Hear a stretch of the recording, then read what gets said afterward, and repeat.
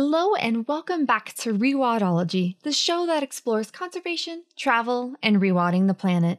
I'm your host, Brooke Mitchell-Norman, conservation biologist and adventure traveler. Oh, the Mediterranean Sea, one of the busiest bodies of water in the world. Between cargo vessels, expensive yachts, and cruise ships, it's hard to imagine there being enough room for megafauna to live. And you're not totally wrong if you feel that way, as the Mediterranean Sea cetaceans aren't doing that well. However, this sea's whales and dolphins have allies by their side, doing the hard work to understand their ecology, the threats they are facing, and finding ways to make their lives easier. To teach us about cetaceans in this famous sea, today we are sitting down with Aylan Akkaya, PhD, Director of Marine Mammals Research Association, DMAD, Marine Mammal Consultant of WWF Turkey, and Research Director of Montenegro Dolphin Research. Aylan knew from an early age that she wanted to be a biologist when she grew up and spent her university years traveling across the globe studying animal behavior and ecology. After stints in Australia, Asia, and Africa, she returned to Turkey to pursue a PhD studying dolphins in the highly trafficked Istanbul Strait. During grad school, she realized she discovered a gaping hole in science and decided to fill it by launching her NGO, DMAD, Marine Mammals Research Association. Since this launch, Aylan and her team have recorded over 7 years of whales and dolphin sightings and behaviors in the eastern Mediterranean Sea and are starting to show what cetaceans are experiencing in this part of the world.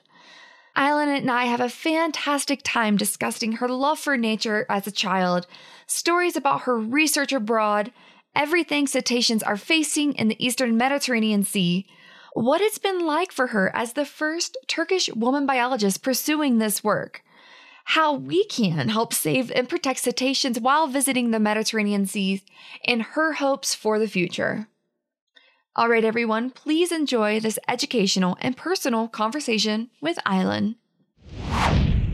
Well, hi, Aylan. Thank you so much for sitting down on the Rewildology podcast today and highlighting a very special group of animals for the European Large Carnivore series. And the series wouldn't be complete without your work and your story and what you're doing. So let's just dive in and introduce you to everybody. What is your story? What influenced you to decide to do what you're doing today?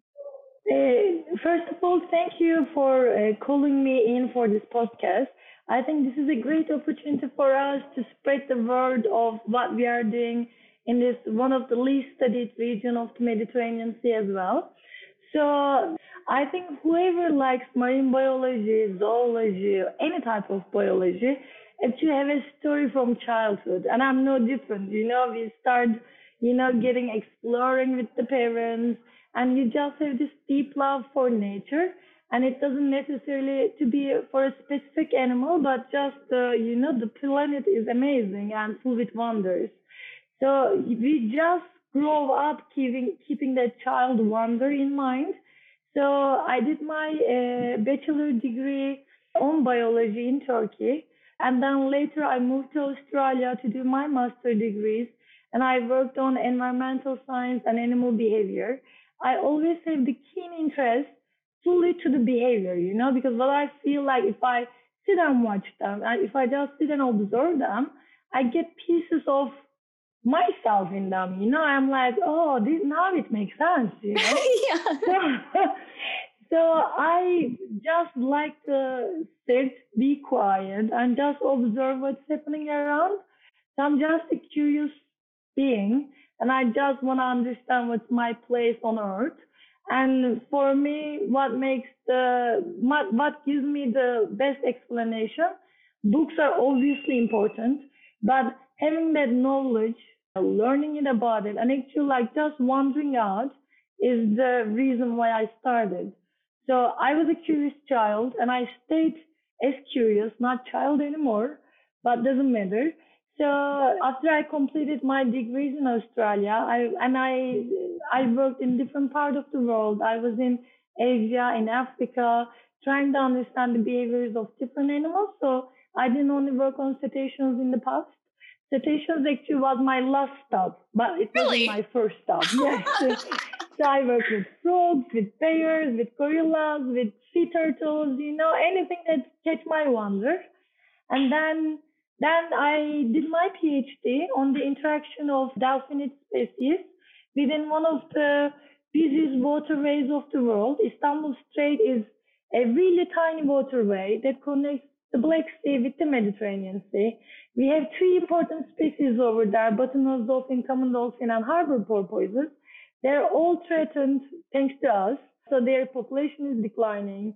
And because Istanbul is such an important place geographically, politically, culturally, it's just a big cosmopolitan city.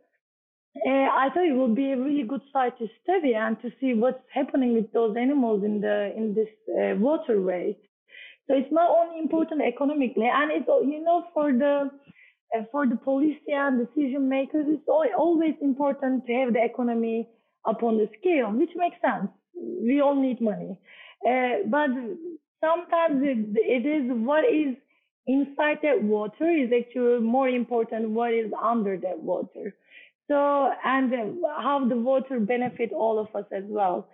This place has like 2,000 vessels per day. So Wow. only in one day, 2,000 cargo ships can cross that tiny little waterway. And we have three important species that are declining in the area. So I wanted to look what is the interaction between the dolphins and the marine traffic. Like, are they like toughen up? Like now the dolphins are like, yes, they can handle with that pollution, with the traffic, with the noise, because they are really sensitive as well. And I wanted to check how it affects their behavior. So there was my PhD, and after I completed my PhD, I started up an NGO called Dilmat Marine Mammals Research Association in Antalya, which is east of Turkey, and try to see what is up there. Because before we started the NGO, there was no previous dedicated effort in the area. And knowledge is our only key. If we only care what we know about. We only protect what we know about as well. So our goal was to increase the knowledge in the location that we can say, wait, we actually have some animals here. Because when you look at the map of the Mediterranean Sea, cetaceans are like not just cool animals, everyone loves them. They're like, woohoo, whales in the area, dolphins, I see dolphins. It gives, because they're also spiritual for our human eyes. So it makes us all like connected to the sea. So they are like a key species to get connected with the oceans and the seas. But it's also really important for the marine ecosystem as well. So like put the feelings they give to us to the side. Having them in our waters means that actually our waters are important. The biodiversity is rich in the area. So there is a nutrient cycle in the location as well. And there's fish species, which is also economically important too in the location. So they indicate where the habitats are important and where the protections are needed. But unfortunately, when we have marine protected areas, it is one of the last species that is considered to have a protected area. So this is not just for Turkey, this is globally. We just find them cute, but we don't put enough effort that actually we can use them as an indicator to say that this habitat is important to protect. And then having the marine protected areas by using the dolphins or whales as important species is actually easy, because also we can advertise, we can advocate saying that this is an important area because we have fin whales, we have sperm whales in the location. So that's why I went to the Eastern Mediterranean Sea of Turkey, and I started up the NGO, knowing that the only information that's important is research, is coming from research and coming from science. So that's why we started up dedicated research effort in the location, and we do the seasonal visual and acoustic surveys to understand what is happening with the animals over there. And after a while, we started up a branch in Montenegro, which is in South Adriatic, because this is also one of the least studied regions of the Mediterranean Sea as well. Mm-hmm. So our goal is to go to the places where there is little or no information before, that we can gather that information, and then we can say that we can come up with a scientific conclusions saying that this area is important because of this. This area is there's a threat. We need to do something with this, and we are trying to increase the local capacities, citizen science activities, because the laws, regulations and laws are in the paper, but what needs to change is in the mind and in the heart. So what we are trying to do is to reach to the people from bottom to top, to the decision makers, to the fishers, to the tour boat captains, anyone, to explain them why the cetaceans are important for their own benefit as well. So this is what we are trying to do at the moment. Yes, you sure are a busy woman. You have been really good at just hitting all the things and tackling this really amazing amount of stuff, which is super exciting, which we'll dive into right now. So teach us about the Mediterranean's marine mammals. I guess maybe first it just makes sense. What is even there? Because I think a lot of people, when they think of the Mediterranean, they think, sunsets with wine and beautiful beaches. Yeah, exactly. But not necessarily as a rich, biodiverse ecosystem that hosts some amazing cetaceans. So please, maybe start going to some of the research. What is there? And maybe it teaches a little bit about them too and how they live. Okay.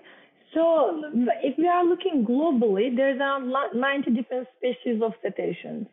And like around 60% of them are threatened by the IUCN Red List. So their population is declining one way or the other. And 60% is quite a large number, But when we come to the Mediterranean Sea, it's actually even worse because 100% is declining. So we have it's quite sad. And because it's not like an ocean, it's an enclosed sea. So the effect we put stays inside, so it doesn't disperse easily. We have around 20 different species in the Mediterranean Sea. And if you are on the western and central Mediterranean Sea, the biodiversity of cetaceans and the population number is higher. But this might be just a result of dedicated research effort because cetaceans are studied since 1980s in the Mediterranean. Of course, there's previous research as well, but systematic surveys are started around 1980s. And Spain, Italy, France are really good. They have continuous survey effort there. They have multiple years of studies. So they have a more accurate picture than what I see for my regions at the moment.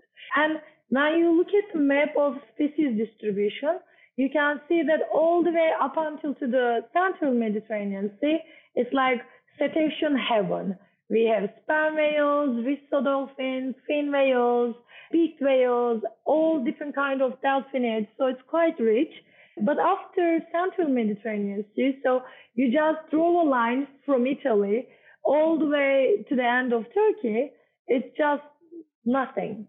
But this nothing is actually represented by the research effort more than if the animals are there or not. Before we start our NGO in 2015 in Turkey, there was no dedicated research effort in the entire Eastern Mediterranean Sea, except Greece. In the entire Eastern Mediterranean Sea, not only for Turkey, but if you go all the way down, it's like there's no data. The information is coming from stranded animals and opportunistic sightings. So if someone is on a fishing boat, they're fishing, and then they randomly encounter an animal, and luckily they report that. But there wasn't a dedicated research effort in the area.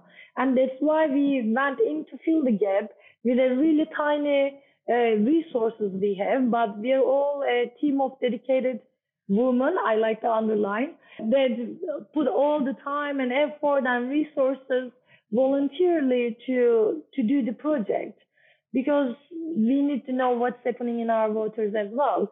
So in the Eastern Mediterranean Sea of Turkey, we know that there's 8 different species of cetaceans.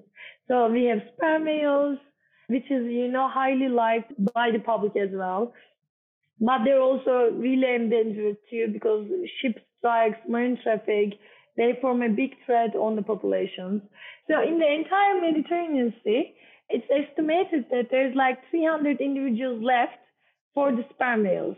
So 300 adults, which is such a low number, it's like, because they're also long-lived animals too. For them to reach the maturity, it takes time. So it's not going to be like, okay, there's a new baby born and then they can reproduce in 5 years. That's not the case. We need to wait like 15 years, 20 years to have the firstborn. And then they need to take care of the firstborn. And then it could be 4 to 5 years they breed again. So the interval is quite large. So any decline on the population has a really terrible impact for the survival of the species, which is really important. We also have curious beaked whales. Beaked whales are really shy animals. They really don't like noise pollution in the area. They are so sensitive to sound. And right now, the traffic video at sea, the drilling video to get whatever we want to get under the sea, the oil and gas, Navy practices, everything put extra pressure to the habitat. And like I say, because Mediterranean Sea is a almost closed sea, the noise cannot spread. It just comes back again, it's just echoing inside. And that's why there is a big decline on the population as well. But there is a region which is known as one of the most protected MPA, Pelagos. There they showed an increase in their number, which is really nice because they have the mitigation and conservations and all those stuff.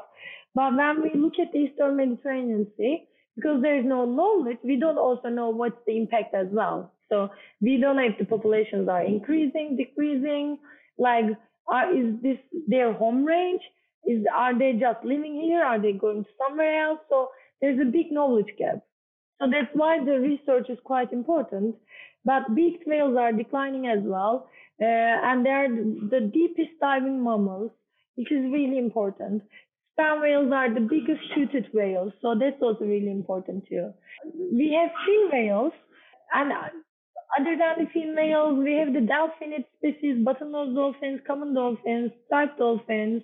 We have a humpback dolphin as well, which is assumed to come from the Suez Channel. I don't know if I'm pronouncing it right, but so it's an alien species, let's say. It doesn't belong to Mediterranean Sea. So we have one extra species right now.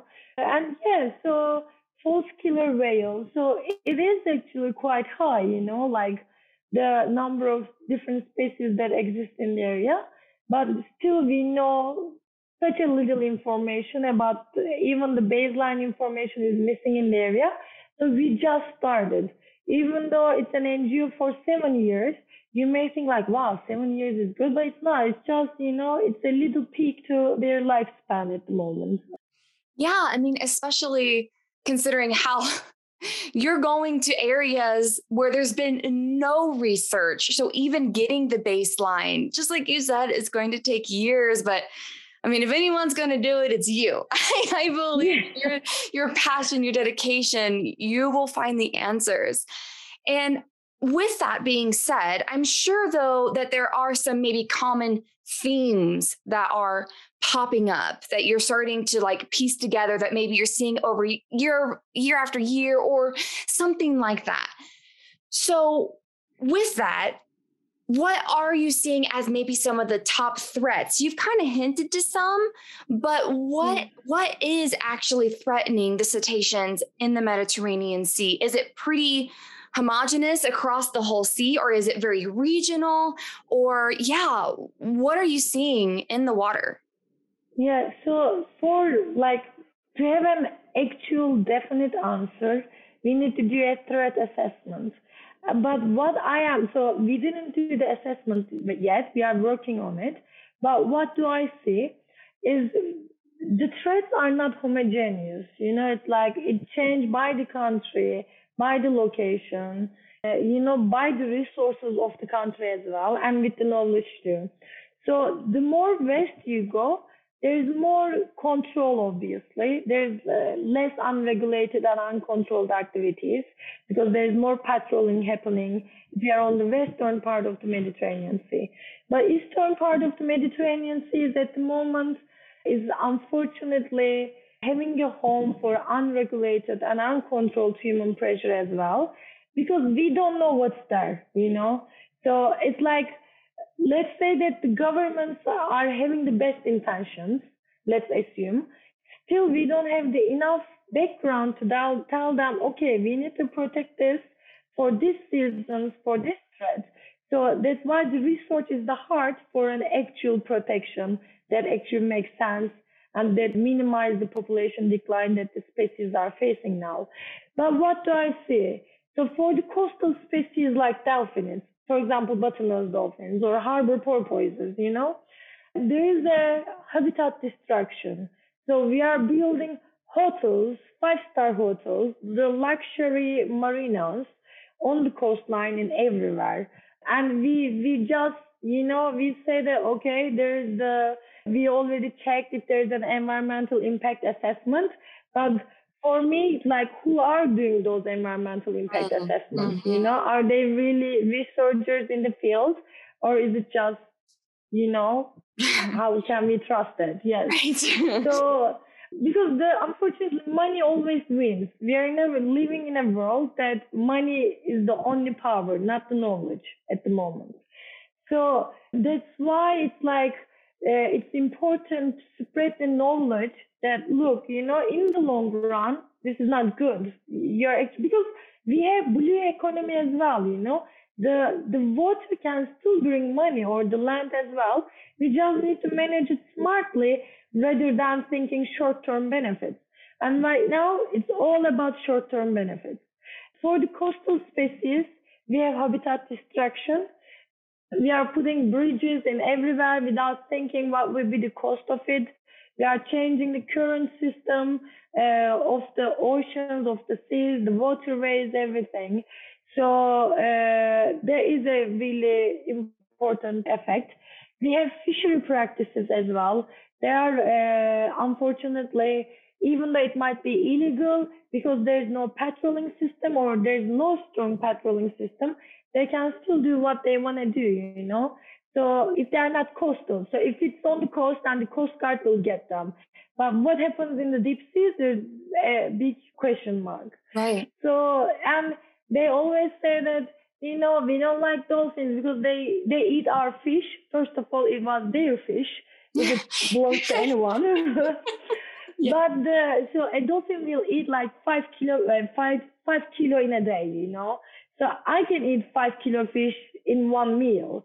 So considering that a dolphin is like 400 kilo, 5 kilo is nothing. So it's like, it's not the reason why the fish stocks are declining are because of dolphins. It's because we are greedy humans. We just want to keep consuming.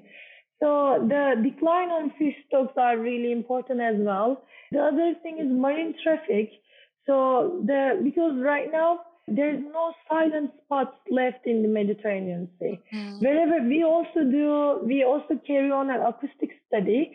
So we have a hydrophone, we put it in the sea, and we monitor what the cetacean species are in the area, what are their vocal behavior, and which kind of noise we are recording there as well. Even if we see no vessels, because we go like 50 miles out at sea, and we don't see any traffic in the location, we can still hear the engine.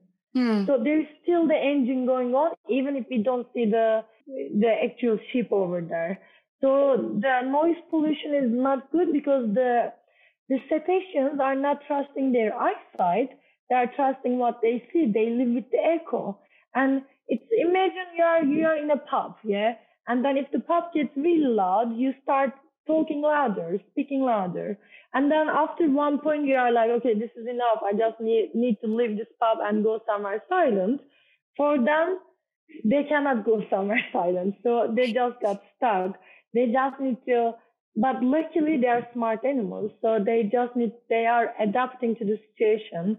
It's already known that some species are starting to produce sounds in a louder frequencies, louder decibels. This way they can be heard by the other member of the society. And also, it's not just the communication between them, the how they find food, how they find their direction, how the mother and calf keep their connection. These are all strictly limited with the sound they produce.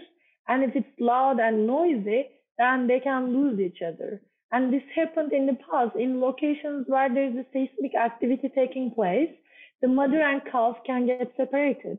And if they get separated, calf has no meaning of survival and they will die. And this already happened in the Mediterranean Sea. So it's showing that there is too much noise under the surface. What else? So the marine plastic, the debris drifting in the water, is microplastic is already everywhere. We know this. But also the balloons, the plastic bags. A couple of months ago, we had a survey in the Istanbul Strait, and we had one juvenile bottlenose dolphin got stuck on a big plastic bag. Mm-hmm. So the blowhole where they're supposed to breathe is closed. And she was trying to save itself from the plastic bag out. That's how much plastic is all over the water. So there is a wide range of human impacts and human pressure. But to understand what is the dimension of these threats, we need to study each threat one by one per the species. Because maybe the hotel, like building a hotel on a coastline, may not affect sperm whales, but it does affect the bottlenose dolphins. Or maybe a cargo ship passing may not affect the bottlenose dolphins because they are coastal and their frequency range is fine for this. Sperm whales actually does get affected from shipping lines. And they find out that I think like almost 10% of strandings are actually related to the ship strikes, which is quite high. Yeah. So it's a tough water. Yes, that's a lot going against our cetaceans in the Mediterranean. So is there any areas that are doing it right? I guess what I'm trying to ask is, in your view, that is so many factors. How do we start to change the narrative to make lives for cetaceans a little easier in the Mediterranean? What do you feel as maybe some answers or some solutions that can help steer the ship essentially in the right direction to help with our cetacean marine mammals? I think the key is always education. Like we need to have a better mind that they can actually think, not memorize what's written in the book, but they can have a judgment by themselves saying what is right, what's wrong. I think for me, it's silly enough to repeat single-use plastic is no, come on. We are talking, if it's like 20 years ago, I understand. We can talk about this. But now it's like everyone has their phone. We're all up to date with the knowledge because it's right with a button. You click on it. So we shouldn't keep repeating what's already known. When we look at the previous strategies, what it worked and what it didn't work on marine protection, is, whenever the regulations comes from the top, from the decision makers, to the bottom, to the stakeholders, let's say the fishers or whoever is using the location, it fails. Because the fishers feel like they're outside of that circle. They just need to obey the rules. And no one likes the rules, it's already, you get cold-handed already. So I think whatever that needs to be done has to be done all together. So the hotel owners, the fishery cooperatives, the tourists, our kids, everyone needs to be aware of the importance of the protection in a long term because it's actually going to be economically beneficial to them as well as the animals as well. With this COVID, I thought it would be a great example for us because in 2 years we just got stuck. It's a tiny little virus put us in their house and the money couldn't save us. We couldn't, the planes couldn't fly, which was amazing for the wildlife, by the way. But we are so weak, we think we are really strong. Actually, human species are not that strong as much as we think. We are sensitive. And we just need to get this as an example that the nature is always stronger than us. And, it's going to win us, doesn't matter. So we just need to be on its side for our own health and own benefit as well. And it's just the knowledge. We just need to spread the knowledge that actually we don't need regulations. We don't need marine protected areas because we should protect it anyway. So this shouldn't be coming by force. We should have the need of protecting it. And I think that's why we need to reach to the kids. The adults, we already have our own mind and it's difficult to change it. But with kids, we can shape them for the future and they will be running the future soon. So hopefully we will have enough tools to educate them in the right way. Because if there's no dolphins, there's no us as well. We are all connected. Right. Yeah.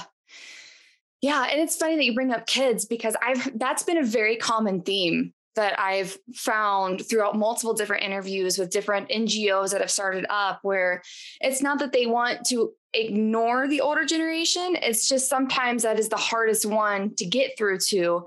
But when you've worked in an area and a location for like 10, 20 years, that kiddo that you influenced when they were, in grade school they're part of the community and making decisions, and they have that conservation ethos built into them already. It's really amazing how quickly our kids grow up. And I think sometimes it's easy to forget that, to be very short-sighted. It's like, oh, I should probably sit down which again, this definitely needs to be done, like workshops and webinars, just getting everybody together and getting the voices out there. That is very important. But if a lot of effort is put into that 10-year-old, in 10 years, that 10-year-old is going to be 20 and they're going to be making a whole lot of decisions that's going to be good or bad. And again, it's how they're influenced. So yeah, I love that you bring that up. Definitely, it's a cliche now that everyone says, but it's true. Kids are our future, It's like all our planets, everything depends on those kids. And obviously, we didn't do a great job, I think, because now where the world stands is just, going crazy. But hopefully, they will see our mistakes and they won't repeat it.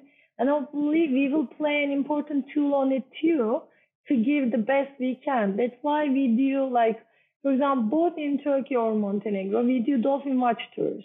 And for example, do it with the disadvantaged kids, with the kids who doesn't have the enough freedom to do whatever they like to do or enough love in their life as well. We take them out with the board and try to show them the wonders of the world. It's like seeing them is really magical. Like I study with them for over 15 years, and each time when I have an encounter, I'm just like, oh, look at that. So it always makes me really happy and excited and curious as well. So I'm seeing that the kids also have the same feeling and even more, they get so excited and so happy. And I'm hoping that they will carry that feeling with them, they wouldn't forget that. This is actually bringing me another topic that I really want to touch base is, so we call, dolphin parks or, the dolphinariums, where those amazing, really smart and socially really talented animals in a tiny little cages, doesn't matter if they're 50 kilometers. It's still small because those animals can travel quite high distances, We put them in a pool with concrete that their only communication with the world is sound, and that sound is just echoing back to them, and they get depressed, they get stressed out, they show behaviors that they don't show in the wild. So these dolphin parks or dolphinariums are basically a fancy way of saying prison, but those animals had no guilt, they didn't do anything wrong. We just, for the economical benefits again, we just said that we keep those dolphins because they are good for, therapy. There is no scientific knowledge. There's not even one scientific knowledge backing up that dolphins are good for, for therapy. If you touch a cat it will give you the same therapy as well, you know.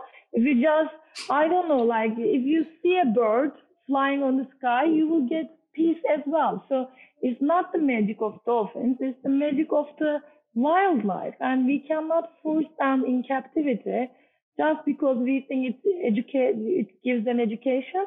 It cannot provide any kind of education. They are in prison. Is it normal that we get information about humankind by studying the people in prison? Do we show the same behavior? No. So it's like it's same thing. So when we have this amazing blue planet, we don't need any kind of captivity. We just need to protect what we have in our wildlife. And that's why we need more local effort.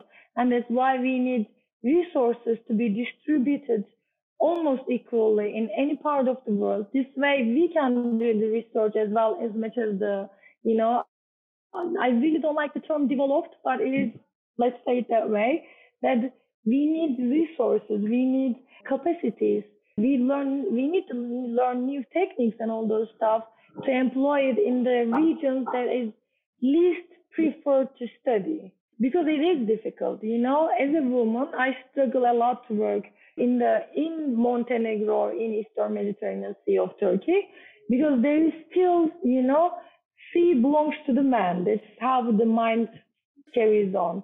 And they're always like, you know, you can't do this because it's tough. Sea is really, you know, are you going to puke if the weather is really tough? I'm like, no, you know, if you puke, maybe I do, but this is not going to be because I'm a woman. It's because I'm a human. Right. So, yes, that's why as an NGO, we get so many women researchers to the board with us, just to educate them, not like on our research techniques and everything, to increase the number of researchers who are, you know, who can run their own research independently from any other's help if it's needed. Of course, that would be another scenario. But it is really important to have the local power in the places where there's not enough knowledge. I love that you bring this up because you pretty much just lobbed my next question to me, which is absolutely perfect. So I view you and your organization as part of the solution. Like you are going out there, getting the research, but you're also engaging the community a lot. And I mean a lot. And you just kind of started to bring a couple hints here and there. So let's actually get into that a little further. Take me on a normal day on the ship. What is it like? What research are you doing? And how are you engaging? And maybe either like a biologist on a local level or even bigger. Like I know you do citizen science, like all the things. So let's just go into that. What does DMA do? Like, what do you do? Yes. For lack of better terms. Okay, so we are actually trying to cover everything you just said. So we have citizen science platforms.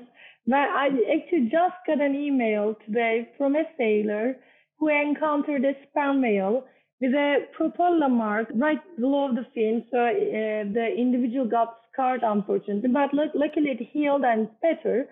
So I wouldn't have this information if that sailor is not sending it to me, you know. So it's really important to build a mutual trust that the information they send to me is going to be fully used on the benefit of nature and nothing personal is happening there.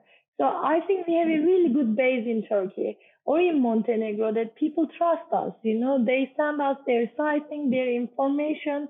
So to be honest, we don't have the budget to have a app on our phone that they can just upload their sightings and everything. But this doesn't stop us. We just give them our, you know, private numbers that they can reach us, our emails, and they do get the trouble and then write all these emails, coordinates, pictures, everything, and they send it to us. With this, we got so many important sightings that we wouldn't know if they didn't send us those information. So I think citizen science is really important because now there's more people at sea than in the past. You know, like people are having a speedboats, sailing boats, they are cruising out. So it's important that we get those information from them. And also with fishers. So what we do in Turkey, we have these tiny little GPS trackers. And because we have a good connection with the small fishery, we can put our GPS trackers on their boat. And then we tell them, look, this is not going to have a negative impact for you. We just need the data to see what is the overlap. Are you using the same habitats with the bottlenose dolphins or any other species? And they were really happy. They're like, yes, put the GPS and let me know, tell me if there's any interaction. So when you sit with them and if you respect them, they will respect you back. But if you act like you're above them, I'm a scientist, then Right. they don't like that. No one likes that. No. Yes. So we go and, have a coffee with them, and then we start chatting about like how was their catch, is everything is going fine with their life. We just keep talking, and then they actually tell us if there's any bycatch, if there's any dolphins they've seen in that day. So they just give the information willingly. And when they get the knowledge that, wait, actually dolphins just get like 5 kilo in a day, it's okay, because they discard like more than 5 kilo in a day than the actual total catch. So they're like, wait, but I thought they were eating like tons of fish. I'm like, no, they don't, So if you speak with them, they're actually open. So it's not like, no, I'm going to go and get all the dolphins. So if you actually give them a gun and tell them, I'm talking about the small scale fishery, the, artisanal fishery with the tiny boats, with the tiny nets. If you give them a gun and if you tell them, go shoot dolphins, they won't. Because they also feel like they are spiritual animals.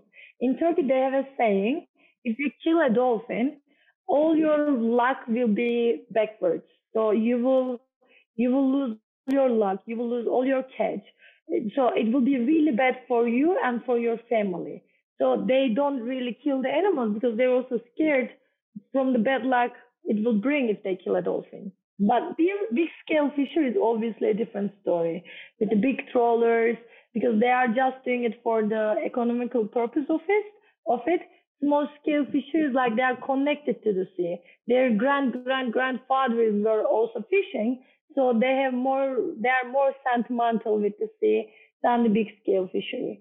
So artisanal fishery put the GPS that we provide to them, and then we can track them and we can monitor their activity, what time they go, how they come back, which provide us a really important information from Turkey as well. So citizen science and the involvement of stakeholders is really important.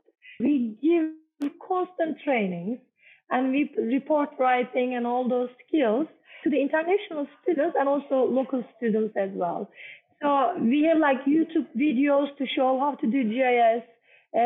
We give like training on how to understand what is noise, what is animals. So we have multiple wide range of trainings we provide. And in Turkey, because we have seasonal survey efforts, so what we do is we have a great skipper with a really nice sailing boat that we go out for like 20-25 days and we work 24 hours. So basically we are at sea non-stop except to get the fuel on and out. And we just monitor the sea, covering the entire coastal and deep sea waters of Turkey. And we use visual method and acoustic methods. Before this search, so we are like 2-3 experienced researchers, and we can get 5 more students with us. So we get 5 other students, and we prioritize women over men, but it doesn't mean that we don't reject the man application. If we have women, we really like to get them because this will provide them additional income and also a strength that they can actually make a difference as well. So in each survey, we get 5 researchers. This could be student, early career researcher. So actually in this survey, we had a researcher. She was 16 years old. She's really dedicated and she finished the 21 days, and we go day and night, like I say, and they learn a lot of theoretical and practical knowledge in that survey duration. And I think up until today, we had over like 500 students that internationally and nationally that we reached. And 5 of them already have similar projects in Turkey, which is a really big pride for us, that like they started similar projects with them leading it is amazing.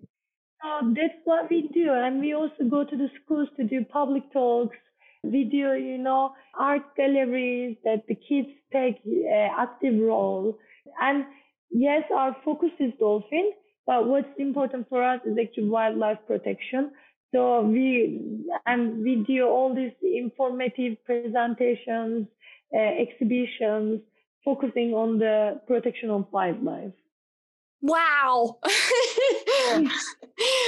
I feel so inspired right now. I don't even know how you do all of that. You've only been around for 7 years and 500 students. You're engaging like kids and fishermen and like all of this stuff. Like, oh my gosh. Yeah.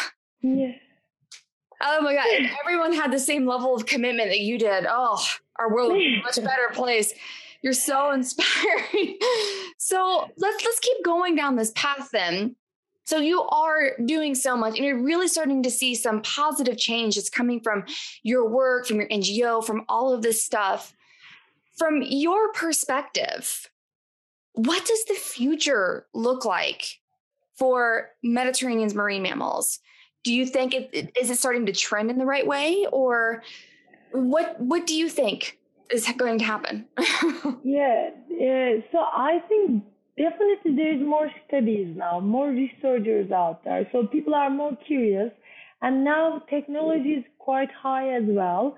So we can do drone surveys, we can get samples from, from the sea, from the animals, so much easier than in the past. And we have great data collection platforms and everything. So we don't need to do anything manually now, I don't need to know a perfect mathematics to run a statistic. I just need to know a program. So it is so much easier to do research. And I really respect a lot for those pioneers who start to work on cetaceans with such a limited resources, like with cameras, I can take as many pictures as I want. But what if I had the old cameras that I need to develop them and I could only take 30 pictures at a time? How do you even store them? So right now, the technology is on our side that we can actually do so much better in such a short time frames as well.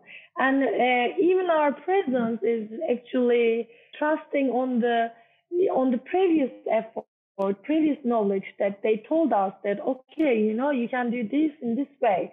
So the historical knowledge and the researchers, the experts who collected the data actually laid the ground for us. And then now we are, trying to build on the knowledge and trying to do as much as we can. So looking at the number of research in the Mediterranean, so it's already increased in the last 10 years, which is great. So there is more researcher at field and there's more data coming.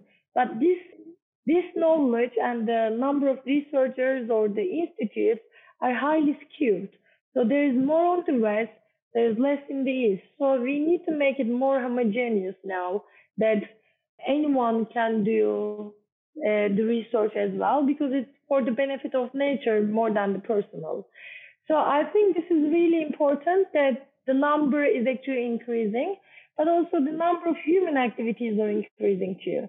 So the marine traffic is not the same in 1970s to 2022. It's like tripled. And Mediterranean Sea is actually known one of the most busiest waterway of the world as well. So and it's getting increasing too. In the past, we were on the coastal, but now we have the offshore pressure in our waters, in the deep sea waters, which we have no idea. Because deep seas, we know nothing. So right. We are destroying without realizing what's even under. So, considering the number of threats and number of knowledge, we still have a lot of room to improve. But I don't want to look at it all pessimistic, because it's always good to trust in future.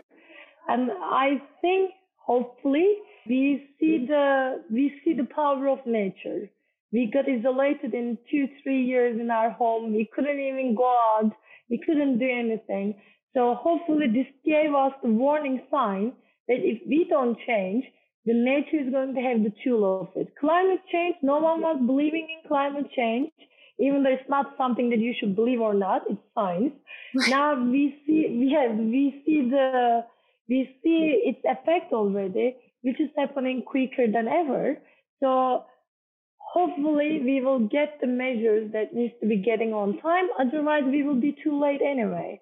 And like, doesn't matter how we change as a, as a public, the government has to be on board with us as well, because they make the rules.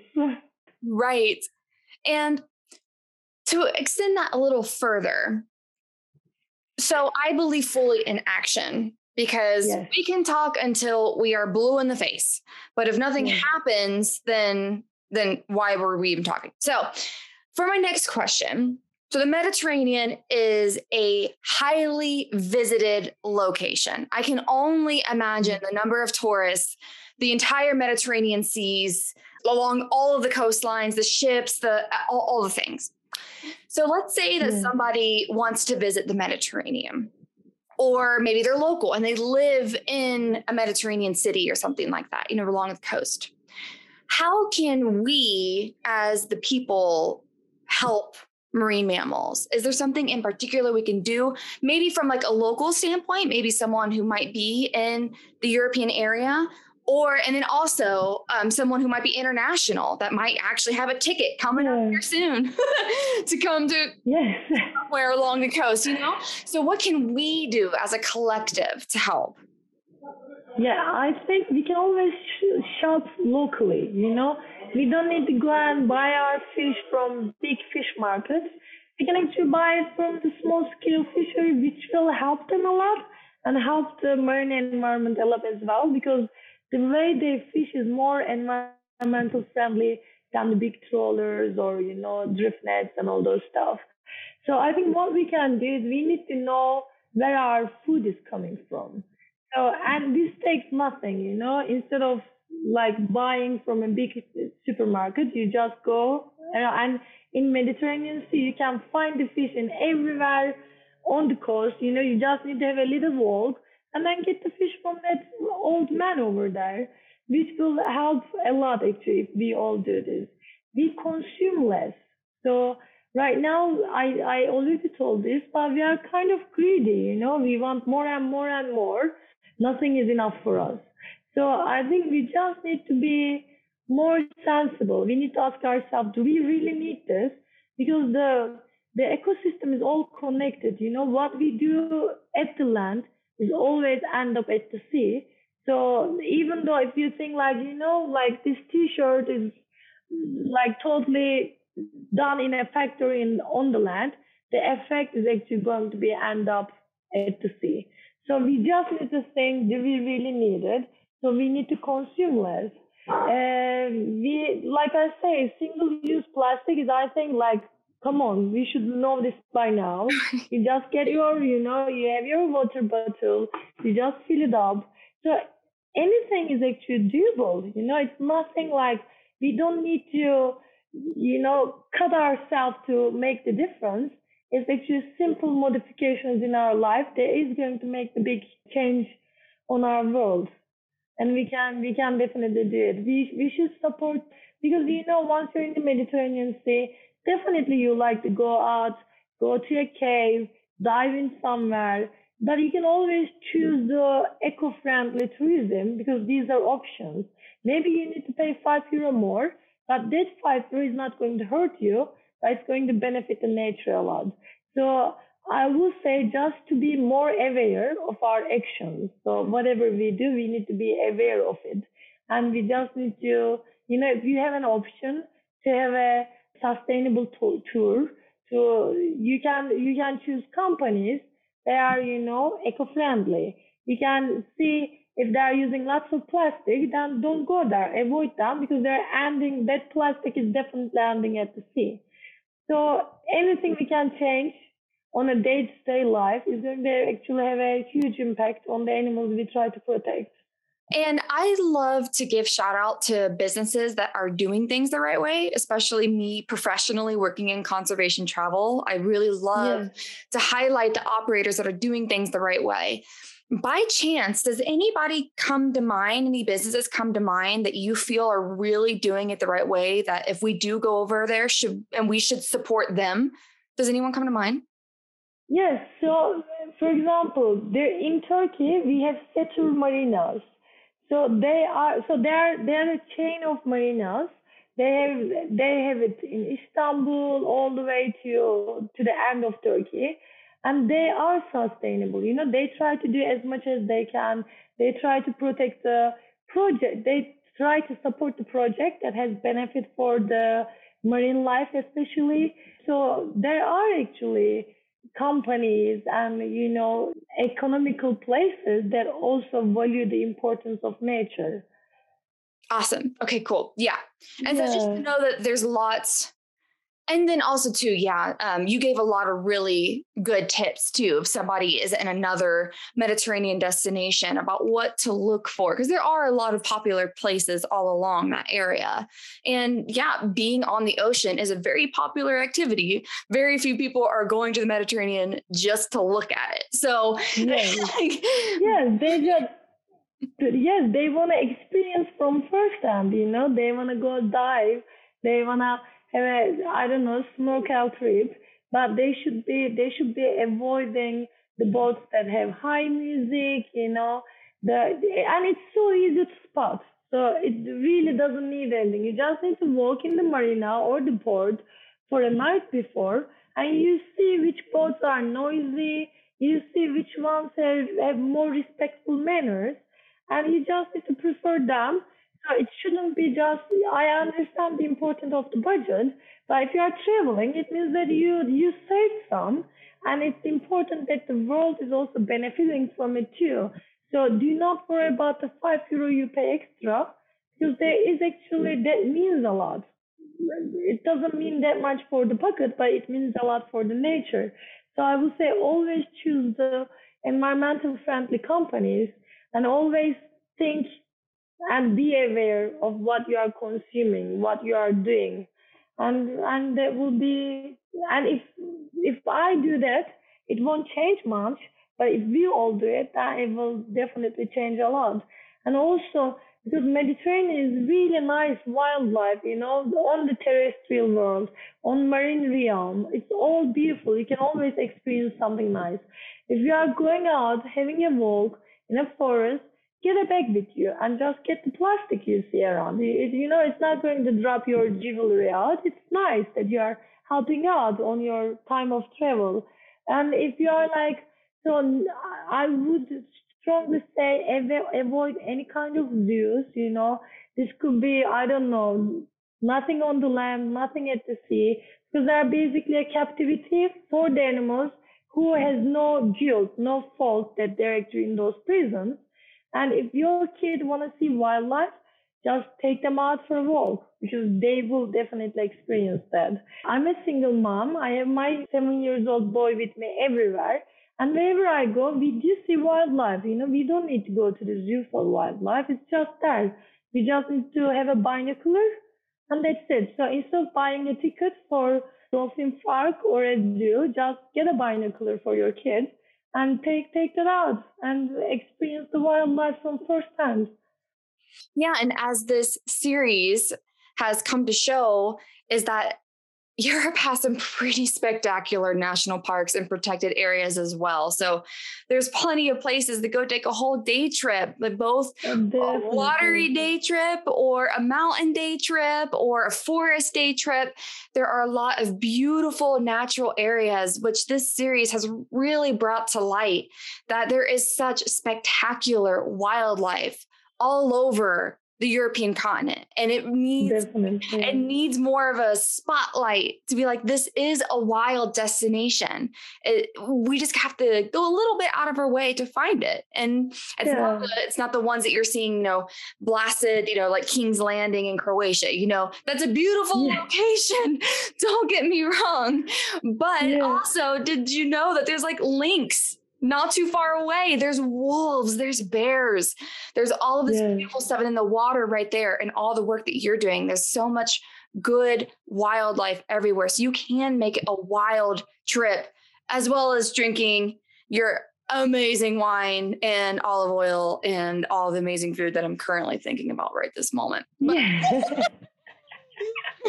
So let's switch the focus a little bit and let's switch to you, if you don't mind.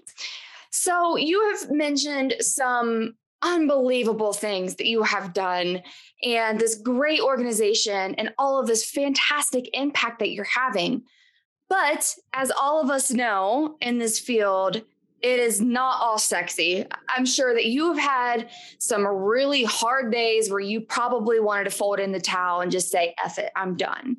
So, I'm ready you laugh because I'm sure that's happened on multiple occasions. So would you mind, would you be open to possibly sharing maybe some difficult things that you've experienced and maybe how you overcame them, or even if there's something difficult you're going through right now, but anything that you would be willing to share along your amazing journey? What have you had to get through? Yeah, so I think the animal part of it is the easiest part. Go on the field, get the data, enjoy the sunset, sunrise, watch the animals, and get the information that's important is actually the easiest and the best part. So even though we spend like a month at sea every season, I enjoy every second of it. And yes, you get tired, you don't sleep throughout the day. We work like 2 hours on, 2 hours off. So you don't have like 6 hours full stop sleep. It is still comes with, because you are full with adrenaline. You are like, what are we going to see next? What's going to happen now? So it's always like, full on. And it's good. I like it. So the field part is, I think, just the ice cream of it. But when you are working, because the data you collect has to go to somewhere, you need to convince the decision makers. They may not be on the same line with you because their importance could be something else than what you think is important. So the advocacy of the project and result is really tough. And for me, that's the hardest part, actually, to try to convince people that this is important, because I don't think it needs any more convincing. It's like, it's out there, it's important. Why do I need to convince anyone still? But we do. So this is a tough part, trying to work with the decision makers, trying to convince them this is important, and your job is not just to be economical benefit, but it also has to be the benefit of the animal that's living in this country or its waters too. And some of them amazing, they try to help you as much as they can. But politics is a tough subject. I have no idea, and it's difficult as well, because if you're a researcher, you have nothing to do with politics. You are totally free of it. But then, unfortunately, it always gets attached, and you're like, wait, what am I doing has nothing to do with this political situation right now. I just want to protect what's left to me, and I want to protect it for my future generation as well. I want them to enjoy the nature as much as I can. So this is tough. And as I told you, so we are working in location that's highly male dominated. So woman is like I wouldn't say a piece of object, but they still feel like you don't belong there. Go have babies at home, So to break this culture is really, really tough. Like, you want to put 10 steps extra, because you need to convince the people that, yes, you're a woman and you're proud of it, and you can do whatever they do as well, but it takes extra energy. So this is also a little bit tough for us to carry on the work, because it's like, you get the prejudgment immediately that you're a female, and that's not nice. The other thing that is actually more frustrating for us is, yes, we are working in the countries there is no previous knowledge or limited resources, but when you see the critics from a similar researcher but coming from the Western countries, is quite tough, because you need to get reunited. Doesn't matter which culture you are, which religion you are, and come on, you're a scientist. You should be way over this, Doesn't matter your country, your religion has nothing to do with this. But this happens a lot. So, for example, when I get invited for conferences, a couple of years ago, I was invited to this conference in Canada, and I was going to have a talk about my project in Turkey, and I couldn't get a visa. They declined my visa application, and they told me that I'm lying. And I'm like, you work in an embassy, so you should be, educated enough. How could you think I'm lying? Do you have any proof? Show me the proof that I'm lying. You cannot just accuse me on something. So coming from difficult countries like this, people have this mindset, okay, she's Turkish, For some reason, this is not good. I don't know why. And then they automatically, you need to struggle a lot to get somewhere because it's difficult to prove yourself that you're actually, doing what's important to do. So I was in another conference a couple of years ago in Greece, and then we were talking about why Eastern Mediterranean Sea is not studied, why there is no researchers in the area, which they were right.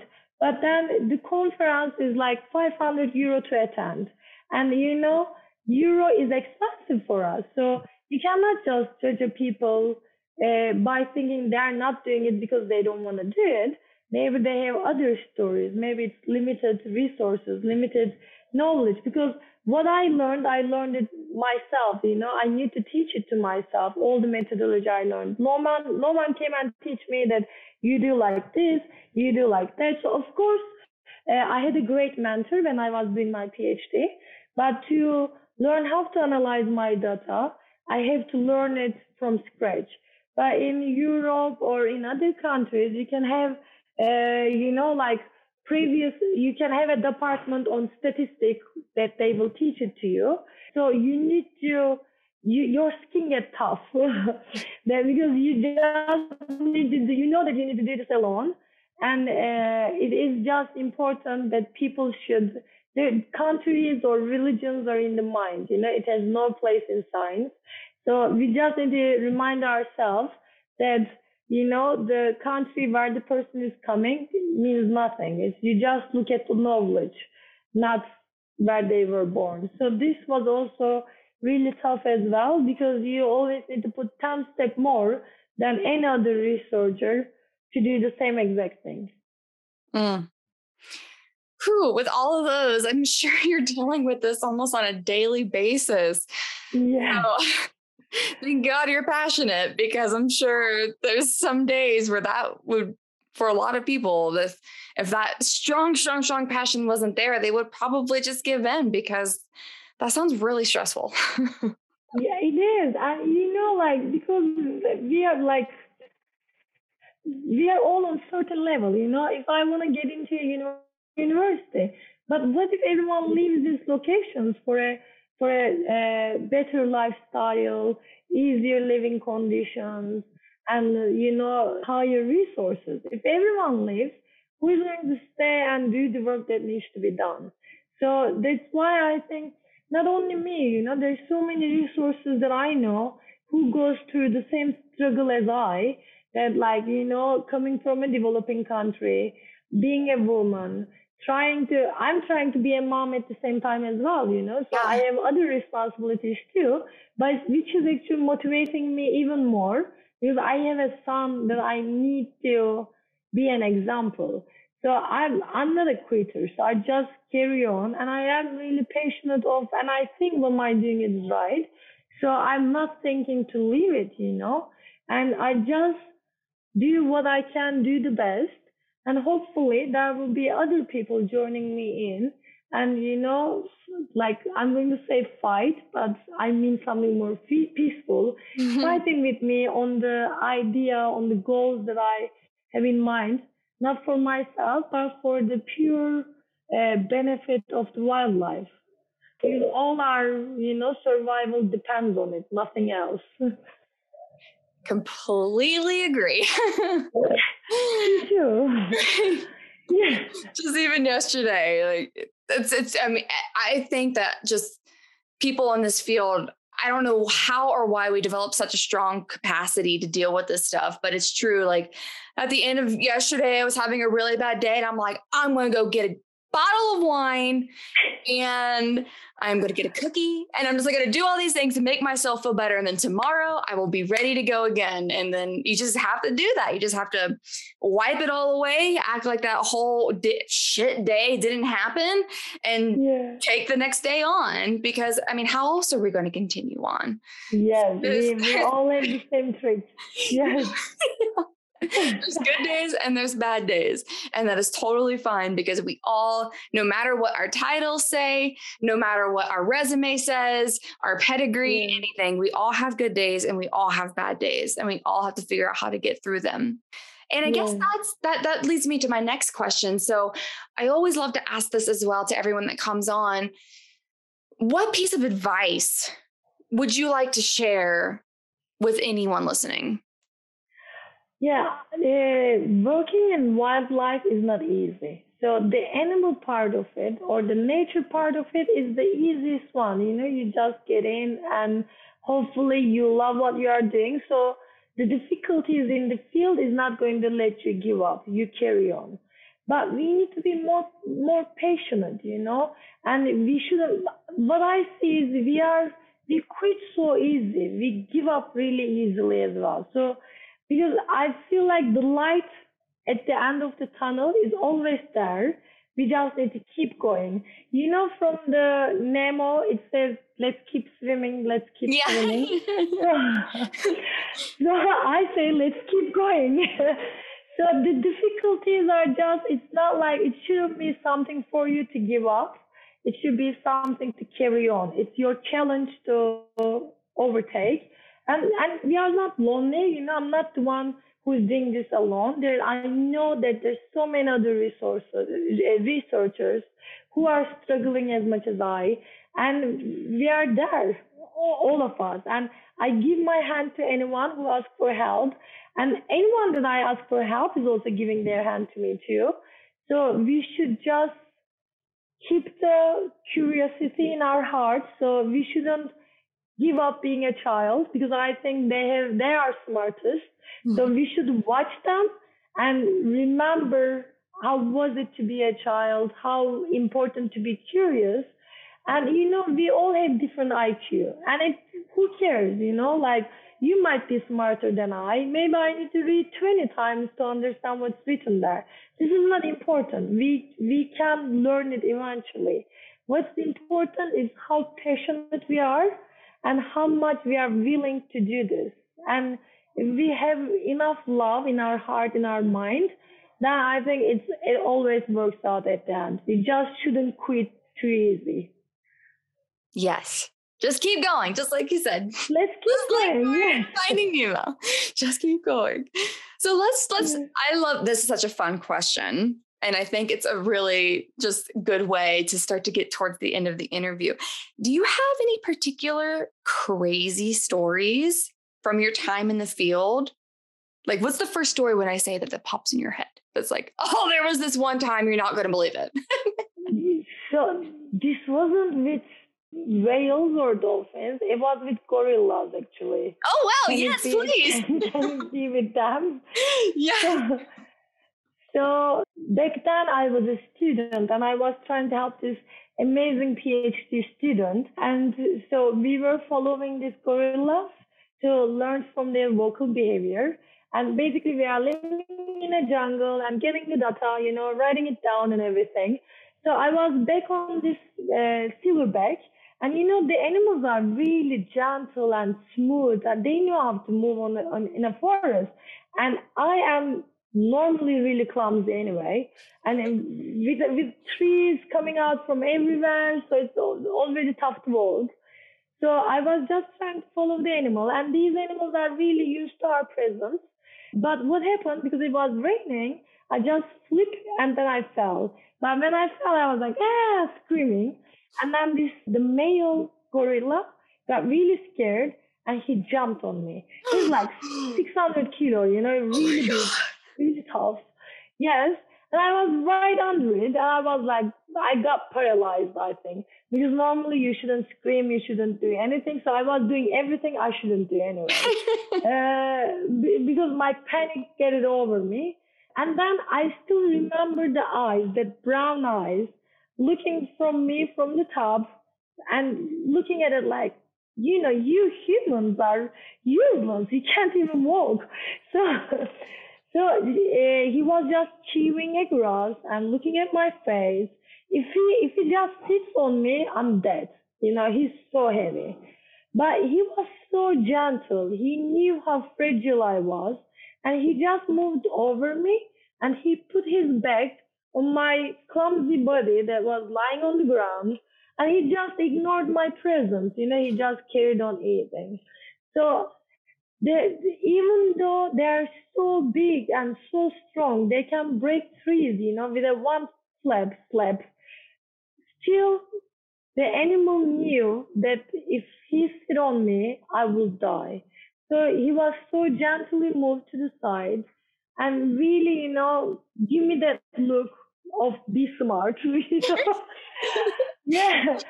And then, yes, and then nothing happened. But it was so amazing and spiritual to have that moment of this, hairy being and non-hairy monkey being there and, could communicate with the body with no words. And he just let me go. It was beautiful. Wow, that gave me goosebumps. That's crazy. And in our last survey, so we got this pod of sperm whales. So we have social units in Turkey, which means that we have the females, juveniles, and the calves, the babies in the group as well. So we were drifting. We turned off the engine because we didn't want to provide any other noise for the animals. We were drifting and a little baby popped up on the surface. It was so small, a newborn. And then we were like, okay, we just should, because the mom is foraging deep in the sea in like 1,000 meter depth. The babies cannot go down. They cannot hold their breath that long. So they just hang on the surface until the mom comes back. So, but the newborn started to send signals, it's like, come and help, I think. And then the mom, like, really made a big breaching on the side just to scare us out, because the mom thought that we were doing something bad, but we were just off and drifting and the baby popped up right next to us. And then it was so emotional to see how the mother was hurrying to the newborn to the side. So the mom put herself between our boat and the baby, so she was guarding the baby from us, It was like so emotional to see. It was so sad to realize that how much they get scared from us.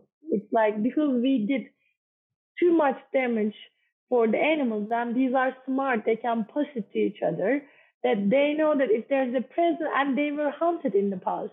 Right. So sperm whales were one of the highly hunted species in the whale hunting time, and they know that they have the memory that they need to be aware of it. So that was also really, really sad to see, even though our engine was totally off, that they thought we will harm the baby, which makes sense. I would be scared from seeing another human approaching me as well. Yeah, just like quietly hanging out near my child. Yeah, I can understand the mother sentiment. Yeah. What is that? And obviously, I'm sure if that dolphin was old enough to reproduce, that she probably has seen some good and some bad stuff with boats. Yes. So she had every reason to be scared when her little baby was calling. So yes. Yeah, we immediately left the area once we see the mom is approaching, and she was really panicked that something will happen to the baby. But it's just, because we are in everywhere, they just developed this defense mechanism. Luckily they did, because there is also harm outside too. We were there just for the research, but you never know what will be the next boat doing. Right. Yeah. Well, Aylin, this has been Absolutely so much fun. I feel like I could talk to you for, I don't even know, like the next 2 hours about you, everything you do, and getting into some really crazy stories. But I want to have the opportunity to ask if somebody wants to get a hold of you and follow your research and your organization, everything, how can somebody find you? Yeah, so in social media, we are DMAD for nature, so DMAD for nature. They can follow us from social media. They can send us an email, we like every day answer our whatever the text comes to us, we are always there to answer it. Our website is www.dmad.org.tr. So they can check our website as well. It's so important for us to get any kind of donations, because these are the things we can keep carrying on because we don't have the resources to keep going, but our heart is full with resources, so that's why we keep going. But we need budget to run all this. So any kind of donation, doesn't matter small or large, is really important. We have adopted dolphin cards. So I think these cards are like 20 euro per year, something really simple. So it's not like they are really adopting a dolphin, obviously, but it's a symbolic thing that we send them information about an individual that we are following, and we send them seasonal updates of where the individual is, how she or he is up to. So they get informed about their dolphin in the Mediterranean Sea or the whale in the Mediterranean Sea as well. So not only they get informed, they also support our project as well. So yeah, this is all that pops to my mind. But most important is if they're in the Mediterranean Sea, if they're traveling to the Mediterranean Sea, they just need to be aware of their action. We all need to be aware of all our individual action and what is the benefit and cost of our action to the nature, because it's Mother Nature. We call it Mother Nature for a reason. Yes. Well, again, Ellen, thank you so much for spending your evening, my morning together. I hope that one day I have the privilege to see you doing what you do in the Mediterranean Sea, and then maybe even sharing it with everybody else. So again, thank you for your time. I'm so grateful to know you. Thank you so much for having an interest for this tiny little spot on the world, and helping me to share this information, share this knowledge with everyone around. This was amazing for me as well. Thank you. Ellen is seriously such an inspirational woman. I can't imagine everything she's faced, and yet she's still trucking along and making a huge impact for whales and dolphins in the Mediterranean.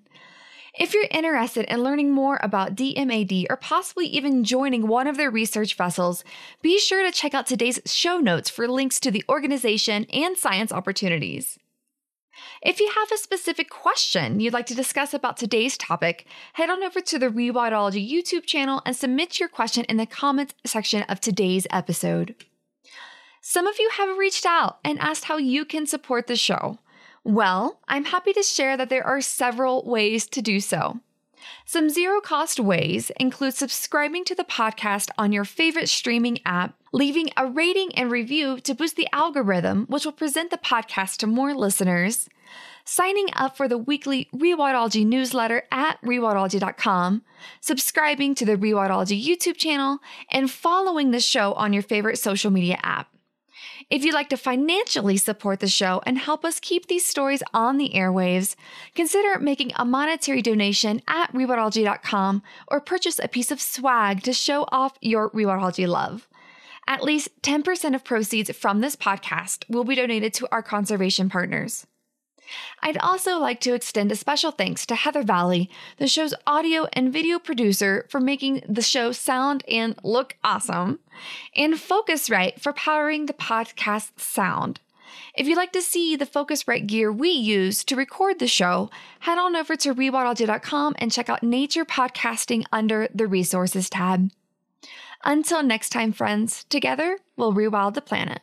Hey, thanks again for listening to this episode of Rewildology. If you like what you heard, hit that subscribe button to never miss a future episode. Do you have a cool environmental organization, travel story, or research that you'd like to share? Let me know at rewildology.com. Until next time, friends, together we will rewild the planet.